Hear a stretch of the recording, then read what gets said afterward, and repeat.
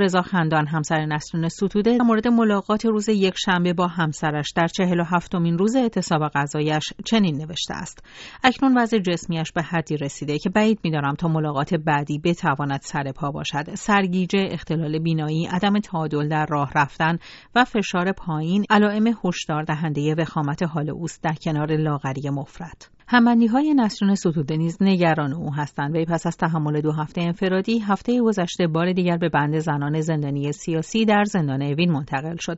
همبندی‌هایش روز یکشنبه به آقای خندان گفتند 2 روز است که بدن نسرین مایعات هم قبول نمی‌کند.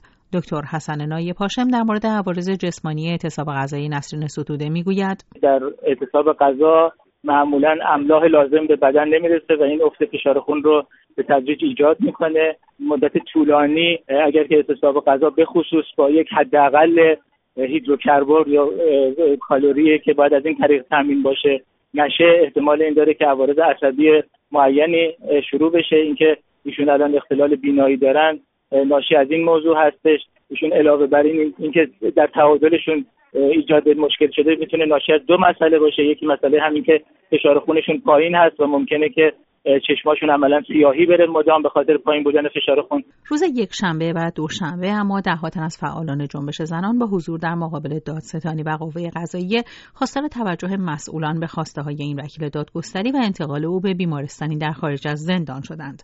مریم حسین خواه، روزنامه‌نگار و فعال مسائل زنان ساکن لندن، در مورد حضور فعالان زن در دادستانی تهران و قوه قضاییه میگوید: دیروز یک سری از فعالان حقوق زنان به دادستانی تهران رفته بودند که البته نتونستن با آقای دادستان ملاقات کنن، ولی نامه را به معاون ایشون دادن و امروز هم برای ادامه پیگیری‌ها به اداره کل دبیرخانه قوه قضاییه رفتن. نامه‌شون رو دادن و طوری که به ما خبر رسیده برخوردی که با اینها شده برخورد بدی نبوده و 3 نفر از فعالان زن اجازه دیدار با یکی از کارشناسای این اداره رو پیدا کردن.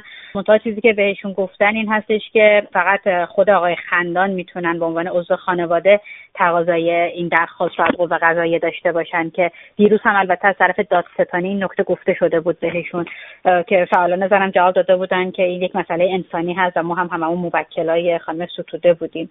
این نامه رو برای تحویل به رئیس قوه قضاییه نپذیرفتن از فعالان زن، ولی گفتن که به هر حال یک سری پیگیری‌های انجام میشه. در همین حال عضو کمیسیون امنیت ملی و سیاست خارجی مجلس شورای اسلامی نیز به رسانه‌ها در ایران گفته است که در این کمیسیون تصویب شده که برای بازدید از زندان اوین هیئتی تعیین شود.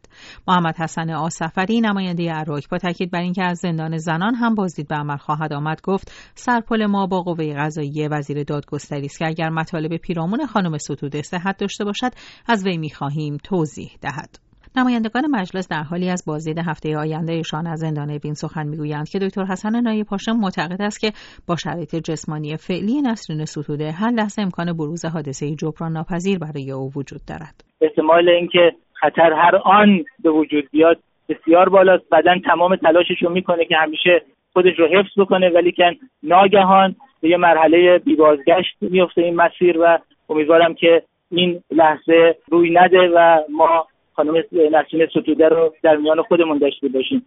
وقت بسیار اندک است. من امیدوارم که تمام کسانی که همراه ایشون هستن تمام تلاشی که تا حالا کردن مضاعف بکنن و امیدوارم کسانی که مسئول این کار هستن یک حد اقلی از مسئولیت رو از خودشون نشون بدن. آنگونه که مریم حسین خواه میگوید تلاش‌های فعالان جنبش زنان ایران نیز ادامه خواهد یافت. این برنامه‌ها قراره تکرار بشه، قراره که در برابر مراجع قانونی دیگه هم برن و این خواسته ها رو تکرار کنن. چیز مثبتی هم که وجود داره این هستش که بعد از مدت‌ها که واکنش‌ها بیشتر توی فضای اینترنت در حد بیانیه نوشتن بودش، فعالای زن این دفعه به صورت حضوری رفتن اونجا و مثلا بگن که حالا فقط ما یک سری چهرهایی که پشت اینترنت و کامپیوتر نشستیم نیستیم و رفتن به جلوی دادستانی که مطمئناً این خیلی تاثیرگذار خواهد بودش. نسرین ستوده وکیل بسیاری از فعالان سیاسی و مطبوعاتی و همچنین خانواده‌های جانباختگان اعتراضات پس از انتخابات 88 است. او از 13 شهریور ماه سال 89 در بازداشت به سر میبرد. او به اتهام اقدام علیه امنیت ملی، تبانی، تبلیغ علیه نظام، عضویت در کانون مدافعان حقوق بشر به 6 سال حبس تعزیری، 10 سال محرومیت از وکالت و 10 سال ممنوع الخروجی محکوم شده است.